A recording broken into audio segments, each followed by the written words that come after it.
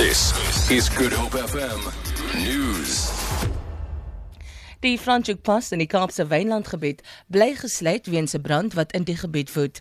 Die verkeershoof, Kenny Africa, sê die pas sal tot verdere kennisgewing vir verkeer gesluit wees. Africa het motoriste aangeraai om alternatiewe roetes te gebruik.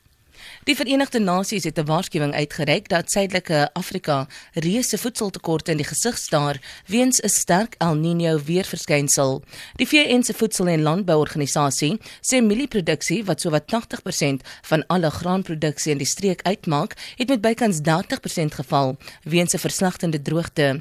Mieliepryse in Suid-Afrika het reeds rekordhoë vlakke bereik weens hittegolftoestande en uiterste droogte in die vernaamste produksiegebiede. Die Suid-Afrikaanse weerdiens sê die temperature sal tot herfs hoër as normaal wees, met ondergemiddelde reënval weens die El Niño verskynsel. Intussen het die Wes-Kaapse regering subsidies aan opkomende graanboere goedgekeur, wat tot 50% van hul oeste weens die droogte kan verloor.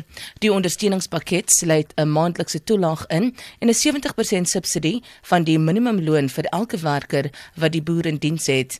Die provinsiale minister, Alan Winde, sê dit is 'n tussentydse maatreël om te keer dat opkomende boere bankrot speel, terwyl hulle by die nasionale regering om droogtehulp aansoek doen.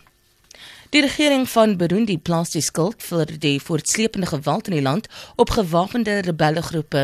Honderde burgerlikes is reeds dood en minstens 200,000 mense het uit Burundi gevlug in maande van gewelddadige betogings sedert president Pierre Nkurunziza se derde amptetermyn. Die regering is ook ontevrede met 'n besluit van die Afrika-Unie om 'n vredesmag van 5,000 soldate in Burundi te ontplooi. Burundi se ambassadeur in Suid-Afrika, Isaiah Ntresozira, sê gewapende jong mense konfronteer die polisie in 5 voorstede van die hoofstad Bujumbura.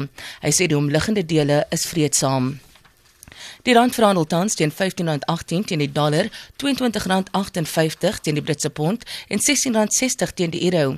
Op die markte verhandel goud teen $1,074 per fyn ons en die prys van Brent olie is $37.60 per vat. Vir Good Hope FM nuus, ek is Rosenberg.